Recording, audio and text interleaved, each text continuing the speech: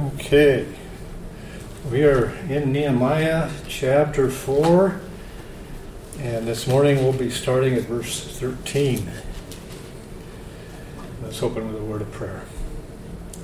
Father, we thank you again for your word. We thank you for this record of how you supported your people as they rebuilt the walls of Jerusalem, the city of your choosing on this earth. We pray that as we study that you'll open our hearts and minds to understand your word, how it applies to them and how it applies to us today. We just pray you'll bless our time now in Christ's name. Amen. Okay, I think to get context this morning, we'll do some reading. It's a small group, so we all get to read a few times. We'll start at verse 7 and read through the end of the chapter. Nehemiah chapter 4, verse 7. Joe, you get a couple names. 6 is a better one. You want to start with 6? You can. Okay. But when Sanballat and Tobiah and the Arabs and the Ammonites and the people of Ashdod heard that the repairs to Jerusalem's walls had gone ahead and that the gaps were being closed, they were very angry. All of them conspired together to come and fight against Jerusalem and to cause a disturbance in it. So we prayed to our God and stationed a guard because of them day and night. Then Judah said, the strength of the laborers is failing, and there is so much rubbish that we are not able to build the wall.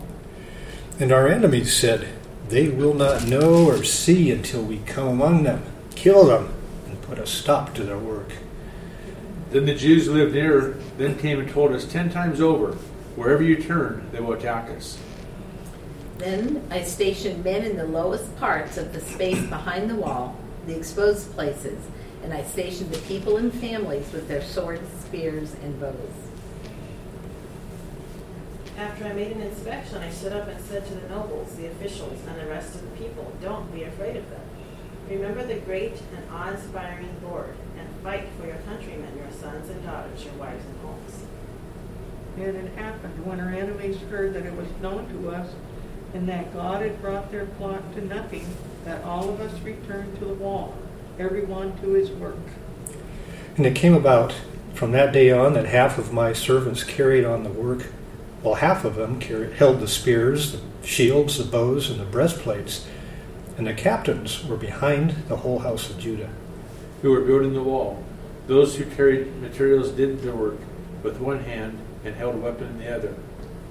As for the builders, each wore his sword girded at his side as he built, while the trumpeter stood near me. Then I said to the nobles, the officials, and the rest of the people, the work is enormous and spread out, and we are separated far from one another along the wall. Wherever you hear the sound of the trumpet, rally to us there. Our God will fight for us. So we carried on the work with half of them holding spears from dawn until the stars appeared. At that time, I also said to the people, have every man and his helper staying inside Jerusalem at night, so they can serve us as guards by night and as workers by day. So neither I, my brothers, my servants, nor the men of the guard who followed me, none of us removed our clothes. Each took his weapon, even to the water. Okay, now last week we saw in verse 6 that the enemies had been mocking the Jews, but they went right back to work, and that's how they responded. So they worked on the wall with all their heart. However, we saw that as the wall was about halfway completed, the people became pretty exhausted. They were doing a lot of work. They were physically exhausted. And as the wall was getting closer and closer to being finished, their enemies were getting desperate about how can we stop this work, because they did not want to see the walls completed. And so they got together and they plotted, I don't know if you call them sneak attacks or terrorist attacks, to slip in amongst the workers and kill them. And as a result, the people were getting pretty much demoralized by this time. So this project now is facing problems from without, outside of them, from their enemies, and they had problems within. People were getting demoralized and tired. And this is a place where Nehemiah really needs to step up as a leader to keep this project going and to keep his workers and his troops motivated. And that's what we'll see here in verse 13. How does he respond to the problems? So verse 13 says, "Then I stationed men in the lowest parts of the space behind the wall, the exposed places, and I stationed the people and families with their swords, spears, and bows." So in verse 12, they had gotten multiple reliable reports that there was an attack plotted out and planned. And so Nehemiah knew that he had to do something about it. It was not just an empty threat, it wasn't just mocking, but it was a legitimate danger. Now, as we've gone through the book, once in a while we'll find places where the Hebrew is really hard to understand, and this is one of those spots. But the consensus says that he organized the men who could fight into family groups. He organized them by family groups. And this makes sense with the Jews because they typically were organized by, you had the 12 tribes. Within the tribes you had clans, and within the clans you had families. And so that's how they organized themselves normally. And even when we went through chapter 3, where we talked about the builders of the wall in the different sections, a lot of times it was family groups that would take on a certain section of wall. So this made sense to organize this way. Second thing, Nehemiah made sure they all were well armed, because it lists in verse 13 that they had swords, they had spears, and they had bows. So apparently there was plenty of weapons to go around. Made sure everybody was armed. And then third, Nehemiah paid special attention to the most vulnerable places where the wall was either lowest or was most exposed to attack. He says the exposed places, the space behind the wall and the exposed places. So that's his organization. And then he goes, and the next step, he has to rally the discouraged workers and rally the troops. And we see this in verse 14. "When I saw their fear, I rose and spoke to the nobles, the officials, and the rest of the people. Do not be afraid of them. Remember the Lord who is great and awesome. And fight for your brothers, your sons, your daughters, your wives, and your houses." So he looks everything over, and then he addresses all the people. And he starts with, "Do not be afraid." And this has got to be one of the most common commands in the Bible. I've heard that it occurs 365 times, one for each day. I did not count them, but apparently someone else did. And this is because of what seems to be the most common failing of God's people. Fear, which is essentially a lack of trust in God. And I think we all know it. We all become anxious and fearful because we really don't think that God has our best interests in mind. And we don't trust him. And we have to remember that he is worthy of our trust. If he was willing to die on the cross for us, he does have our best interests in mind. So Nehemiah tells them, remember the Lord. Remember the Lord. And that he is great and awesome. And we have that phrase back in chapter 1. Someone like to read verse 5 for us. Nehemiah 1:5. I said, I beseech you, O Lord God of heaven, the great and awesome God, who preserves the covenant and loving kindness for those who love him and keep his commandments. Okay, so this is all the way back in Susa. This is before Nehemiah even goes into King Artaxerxes. He goes to the great and awesome God. And this is a phrase that the Jews should have been been aware of. They should have known and remembered it, because it comes from Deuteronomy chapter 10.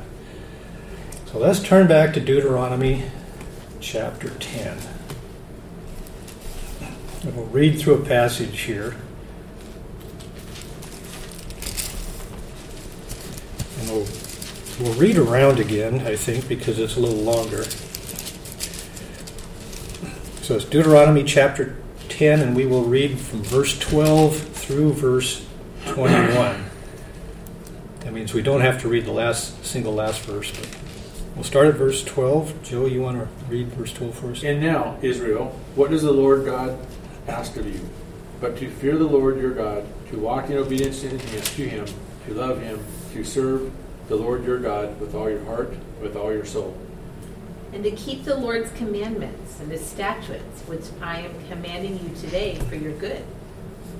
The heavens, indeed the highest heavens, belong to the Lord your God, as does the earth and everything in it. The Lord delighted only in your fathers to love them, and he chose their descendants after them, you above all peoples, as it is this day. Circumcise then your hearts, and stiffen your neck no more. For the Lord your God is God of gods, is the God of gods, Lord of lords, the great God, mighty and awesome, who shows no partiality and accepts no bribes.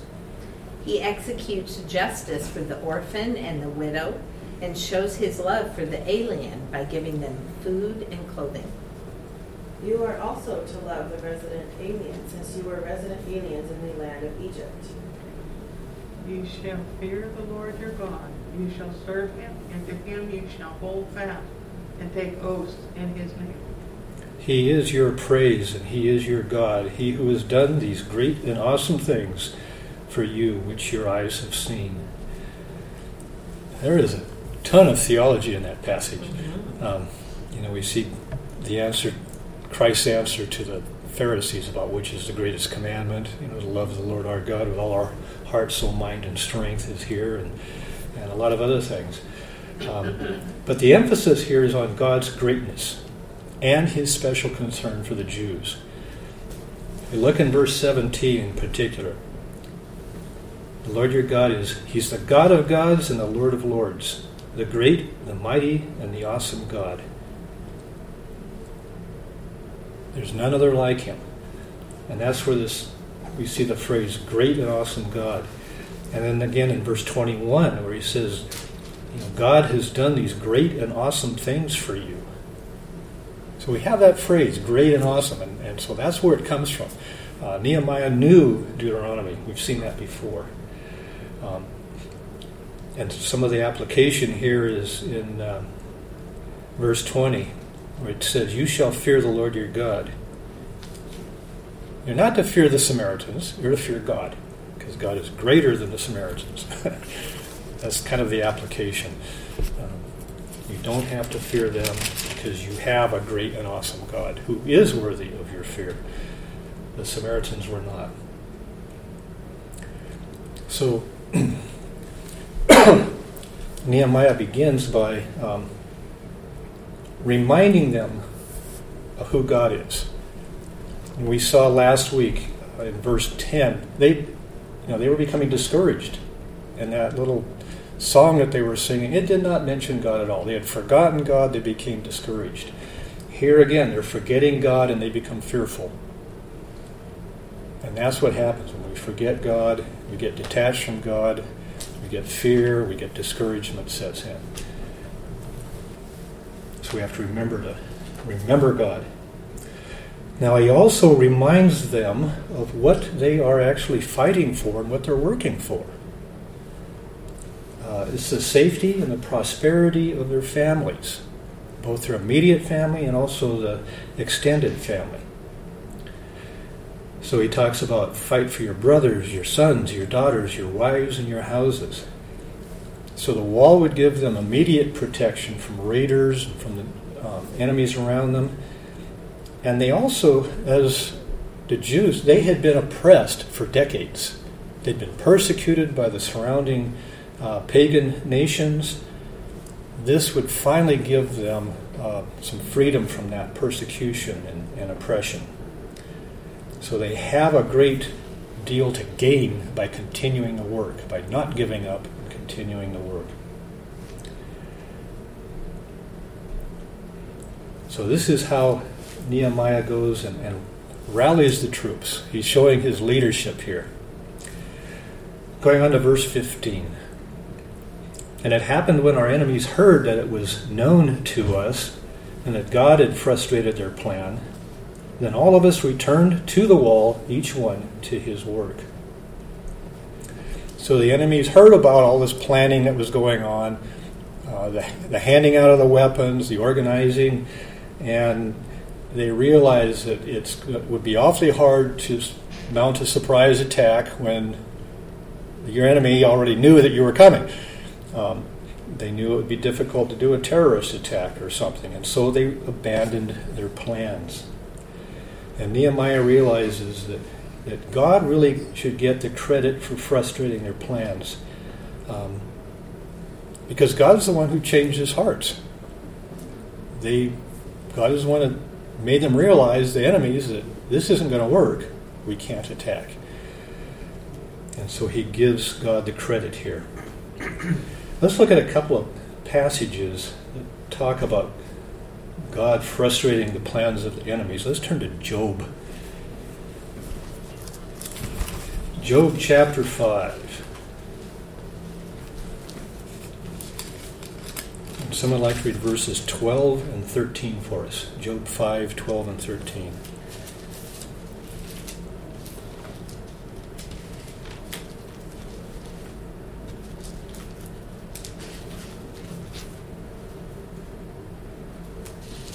Frustrates the plotting of the shrewd so that their hands cannot attain success. He captures the wise by their own shrewdness, and the advice of the cunning is quickly thwarted. Okay. So here God is frustrating and thwarting the plans of the evil ones. Job's friends recognize that. Let's also turn to Isaiah chapter 8. See this same idea, but more with respect to Israel. Isaiah chapter 8, someone like to read verse 10 for us. Devise a plan, it will fail. Make a prediction, it will not happen, for God is with us. Okay, so here he's talking to their enemies. Come up with a plan, you're going to be thwarted. I like that word, thwarted. We see that a few times.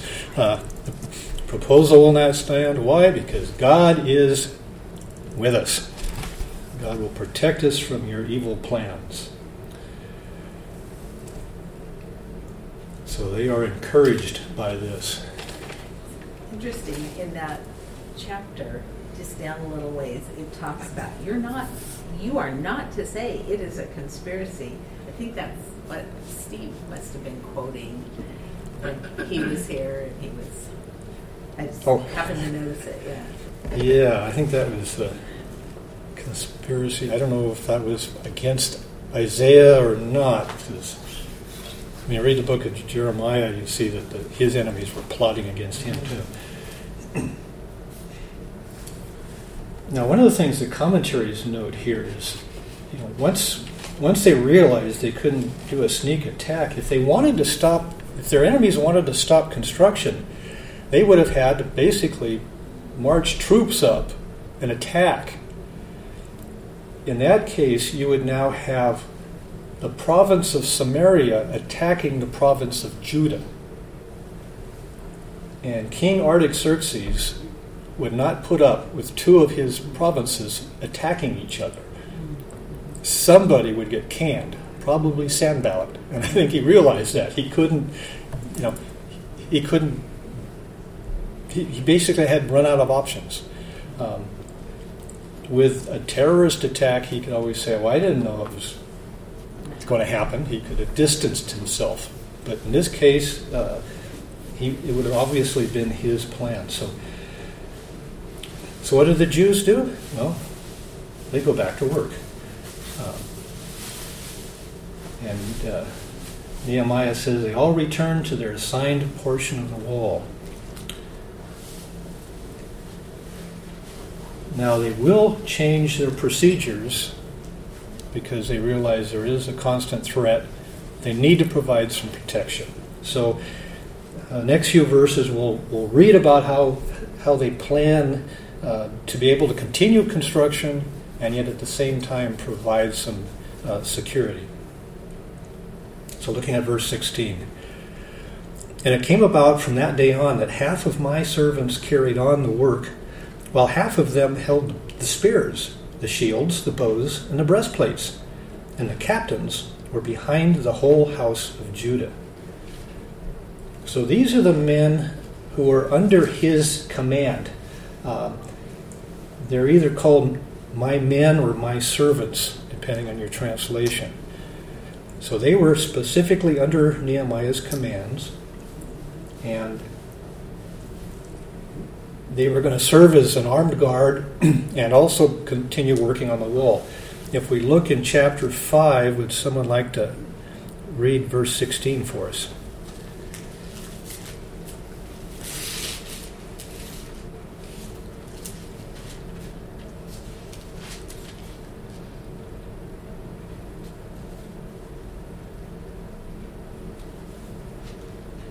Instead, I devoted myself to the work of this wall. All my men were assembled there for the work. We did not acquire any land. Okay, so here Nehemiah is talking about what he was doing. He was applying himself to the work. His men, again, his men or his servants, were working on the wall. So there's a little bit of a question as to, who are these people? If we go back to, let's look at chapter 2 and verse 9. This is when Nehemiah arrives. He says, "And I came to the governors of the provinces beyond the river and gave them the king's letter. Now the king had sent with me officers of the army and horsemen." So he had military guard with him.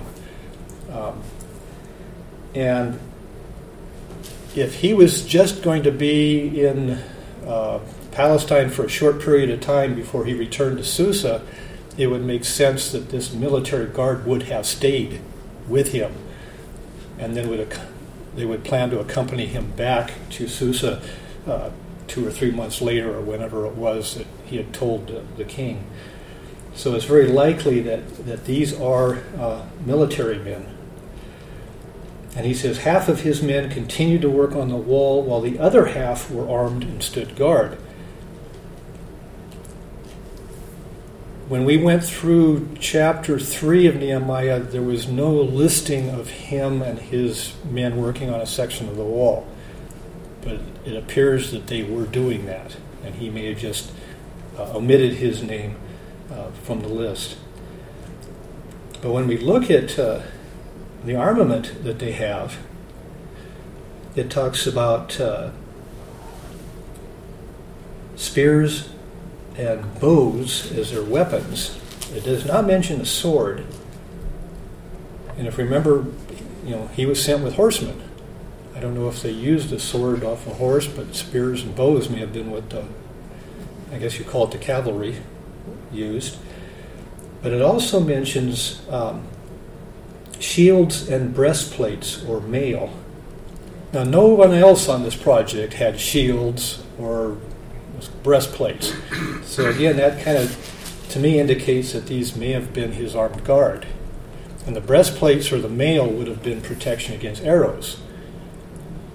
And I would think that, if this was cavalry, they might fight against cavalry, and they'd be, both would be armed with spears and arrows, and the breastplates and the shields would make sense. But it does not specifically tell us that. But so they had more armor than the rest of the people. So he sets his captains or his leaders behind the people of Judah who were doing the building. And I think this way I have a feeling again that they were spread out so that they could oversee sections of the wall, so that they could watch for attacks and then be able to command the defense at different places along the wall. And again, that's a little bit of speculation on my part as to how to set up a defensive system. But he's talking about the specific men under his command in verse 16. Now going on, we'll see more about everybody else, looking at verses 17 and 18. It says, those who were rebuilding the wall and those who were carrying burdens took their load with one hand doing the work and the other holding a weapon. As for the builders, each wore his sword girded at his side as he built, while the trumpeter stood near me. So Nehemiah made sure all the construction workers were armed. And this mentions two classes of workers. We have those who were burden bearers or burden carriers, and then we also have the builders. So much of the work of reconstructing the wall, which is clearing out rubble, not just clearing a path for the wall, but also looking for stones, decent stones from the rubble, and then carrying those to the wall. And then they'd give them to the builders, and the builders were the more skilled craftsmen. They would set the stones in place to build the wall. Some of us can't necessarily pile up stones and get them to stay. So it took a little bit of skill to do that. One thing that they do sometimes in constructing walls is they will build 2 walls of finished stones and then fill the gap between them with rubble. And they actually would build houses that way, like early American houses. There's 2 stone walls with rubble between them. And I did a little research on this. The Romans did this prior to the 3rd century BC. So that would be about this time. I couldn't find anything linking Jews to using this type of construction, but it's possible. So if this is what they were doing, then the burden bearers had an awful lot of rubble to carry, because they had to fill in between the 2 walls with the rubble that was available. And that would make sense to build a wall that way. So the burden carriers, they used one hand to carry their load, and they held a weapon in the other. And the commentaries said this word for weapon means something that can be thrown, basically, like a javelin or a missile of some kind. And one of the commentaries said, well, maybe this missile was just a big rock. Yeah. So, Rubble. Yeah, rubble. And I think of the song that talks about David and Goliath and how David took a rock to a sword fight. And I'm not sure if I would feel good carrying a rock when I knew the enemy was going to be attacking with a sword or a spear. I guess you can fend them off long enough to escape. But they had a weapon in one hand. Apparently they could balance their load or carry it with just one hand. The commentaries also said that this could be translated as they had a weapon close at hand rather than in their hand. But again, if you look at a burden bearer, he's picking up a load at one place and carrying it across to somewhere else. You just about have to carry your weapon with you because you're moving around. So just planting it in one spot doesn't seem to make sense. Now the builders, on the other hand, they needed both hands to work, so they were given swords with sheaths where they could gird them to their sides, as it says. So they carried swords on them, but they had their hands free to work. It also says Nehemiah had the trumpeter stood near me, it says. What this tells us, for one thing, is he's out overseeing the work, and he's looking for attacks. So he's out there working with them. Now this only mentions one trumpeter. Josephus, who was a Jewish historian, wrote that they had trumpeters spaced out along the wall about every 500 feet. And for Again, we saw 1.7 miles of wall. That would require 18 trumpeters if they were spaced that way. So that's what he had written. And when we look at the next two verses, that actually makes a lot of sense. Because here's the rest of the plan in verses 19 and 20. And I said to the nobles, officials, and the rest of the people, the work is great and extensive, and we are separated on the wall from one another. At whatever place you hear the sound of the trumpet, rally to us there. Our God will fight for us. So here Nehemiah brings everybody together again, and he explains this defensive plan to them, to all the leaders and to all the people. So his leaders or his commanders, they needed to know what the plan was so that they could direct it. The people needed to know so they would know how to respond. They wouldn't be caught totally unaware when they hear a trumpet. What does that mean? They would know what it would mean, and then they would look to their leader for instructions. It was also encouraging them to know that there was a plan, that if they got attacked, others would come to help them. So that was encouraging to them. So this work is spread out. The armed men are spread out, and they're vulnerable at the point of attack. So if they are attacked, they are to blow the trumpet, and other troops are going to quickly come to reinforce them and help them defend themselves. And so this is where, to me, it makes more sense if you've got trumpeters spread out around the wall. If you've got just one trumpeter standing by Nehemiah, first, and you're attacked at the far corner of the city, they need to send a runner with a message to Nehemiah saying, we're being attacked.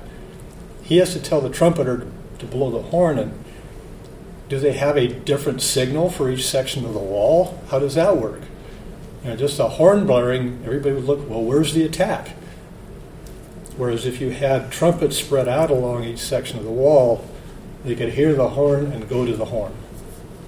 And I think that's probably what the plan was. And then finally, at the end, Nehemiah reminds them, God will fight for us. So that is the last word of encouragement.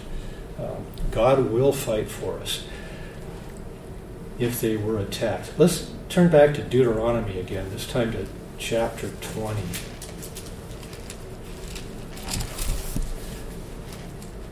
Deuteronomy chapter 20.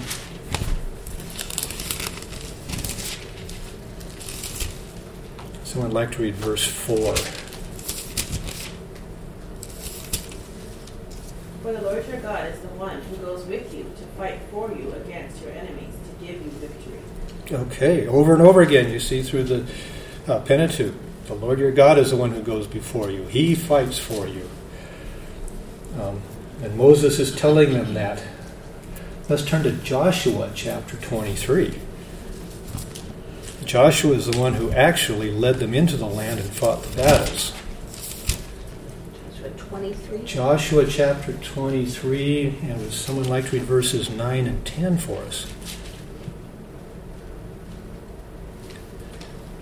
For the Lord has driven out great and strong nations from before you, and as for you, no man has stood before you to this day. One of your men puts to fight 1,000, for the Lord your God is he who fights for you, just as he promised you. Okay, so here's the fulfillment of the promise that we read in Deuteronomy. This is near the end of Joshua. He's saying, look what happened. Just like God promised that he would fight for you, he has done it. You've seen God do it in action. You've gone into battle totally outnumbered and sent the enemy running. Not because you were such a great warrior, but because God was with you and he fought for you. And so again, Nehemiah is reminding them of who God is and what his promises are, and especially his promises toward his chosen people, that he will fight for them. Okay, well, this is where we are out of time, so we will need to stop here. Joe, would you like to close in prayer for us this morning? Dear Lord, we thank you for your history. for your story that's being told throughout the pages of this living book. We thank you for the way we know you're an unchanging God, that you took care of your people there, you'll take care of your people now.